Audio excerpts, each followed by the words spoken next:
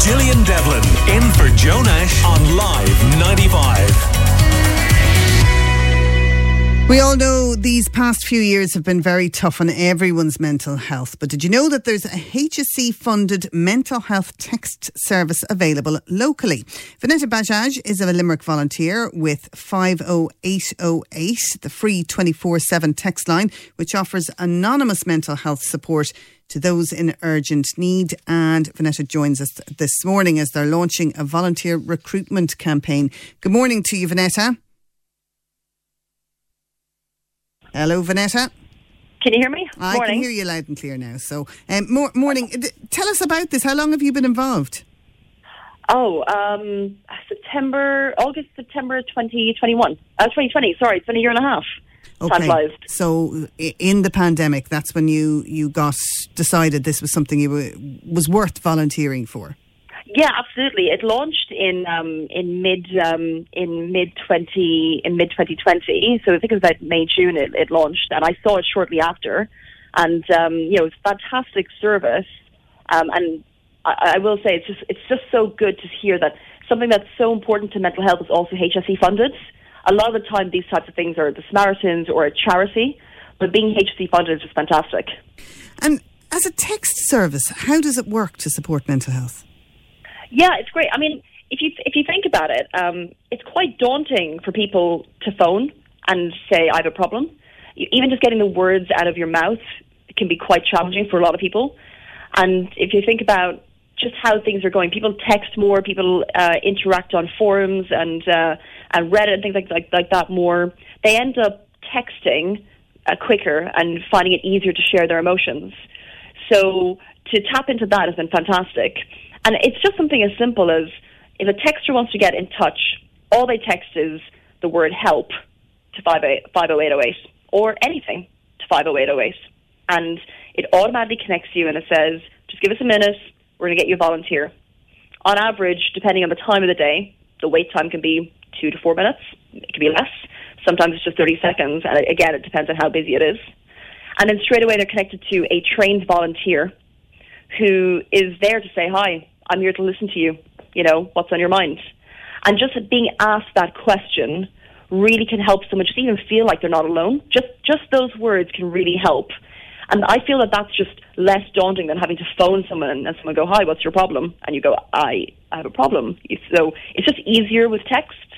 Yeah, and I think sometimes people might fear that they have that fear that their voice might be recognised and somebody might know who they are, and so that can stop them from making a phone call.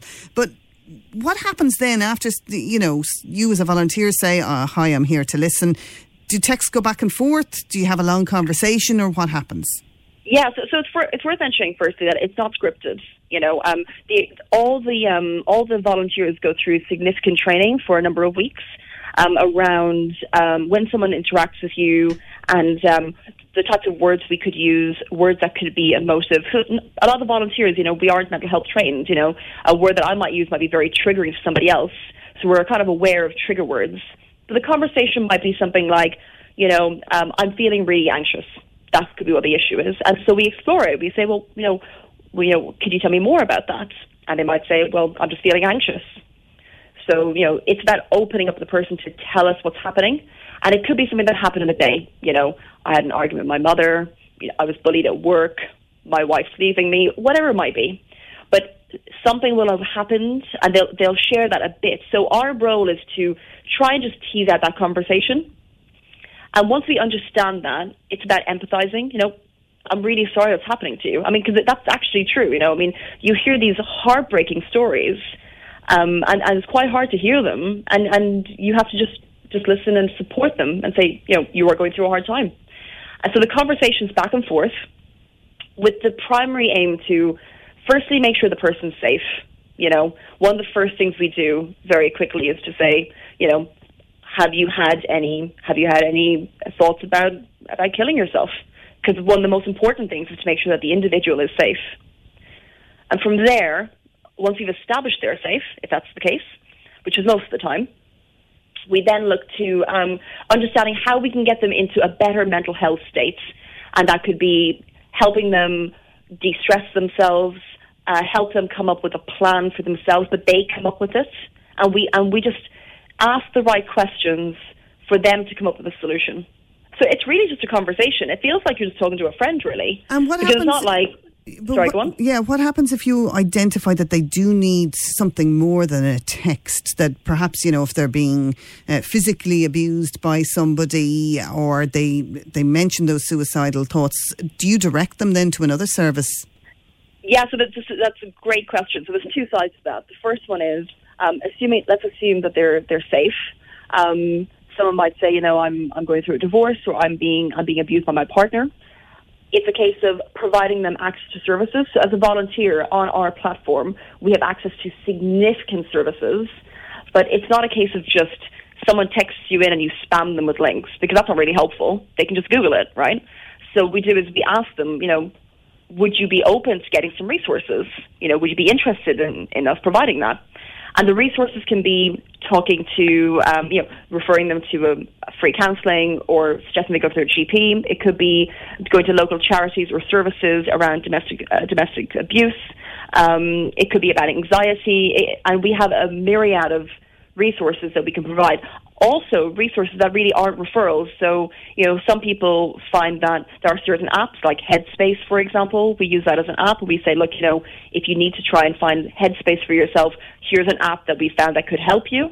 So we do provide them with the resources, but it's really key that we don't spam them. The last thing you want is someone to say, I'm really feeling down and I'm anxious, and you go, here's 2 apps you can download. It's about making sure that they're comfortable using it, and that's the right thing for them to look at. But the second thing is, to your original point, if they aren't safe, we have a process where we talk to the supervisors who are on the platform to identify whether we need to raise it, whether we need to perform an active rescue for the key person. So we do have ways to ensure that the person is safe. And if they're unsafe, it's about trying to get them to agree to be safe for the conversation and the length of the conversation. So you're looking for more volunteers for this service. How much time does a volunteer need to have spare to be able to take part? So, to be perfectly honest, any time. I think practically what we look for is a commitment of about 4 hours a week. So 4 hours a week of whatever time of your choosing, you can book a shift. The shifts are normally 2 hours.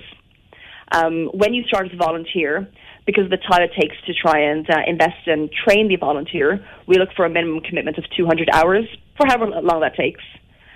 That doesn't mean you have to do 4 hours every week. If you're going on holiday or you've got a busy week at work, you don't have to do it. You have to let them know, I can't do my 4 hours this week, and that's fine. And also, there's situations where as volunteers, our mental health is also important. You hear some really difficult conversations, and some days and some weeks you say, I need to focus on my mental health. I can't actually, support someone in my own personal mental state. So there is the ability that it's not a very full commitment. It's a two-way conversation to make sure that we can help as many people, but that it works around your lifestyle. But 4 hours a week is what's typical. And the training, how much does that involve? Yeah, the training is, there are modules that go up every week. It's normally over about an 8-week period. It says it takes about, I'm trying to remember my training, it was about maybe 60, 70 hours, but it doesn't take that long. A lot of it is quite common sense, and it's really practical. So you can do 20, 30 minutes a day and get through the training. But I think that it's interesting because the training, once you've done the training, just the rewards of being able to know that you've helped someone in a very difficult time is just, it's second to none, really. Yeah, I suppose that's the selling point, isn't it? Because why would somebody volunteer for a service, as you say, can be quite distressing at times when you hear all these difficult stories. Absolutely.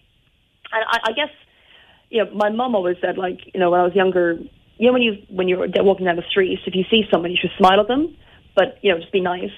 But it's because you don't know that's the only smile someone's going to get that day. Yeah. And I think that's very, very important, especially in these times.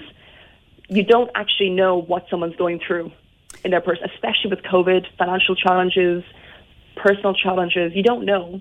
And being able just to respond to someone's text who's feeling so alone, knowing that you've possibly made an impact on their day, on them as an individual, it's just, it's not even just a good deed. You've actually helped someone's life. Yeah.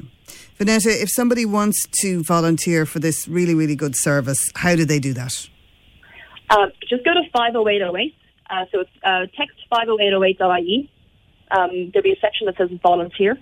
And you have to you fill in an application form about why you'd like to volunteer. And then there's some Garda vetting that needs to be done, which is obviously very important. And then from there, you'll be shortlisted to attend the next training cohort.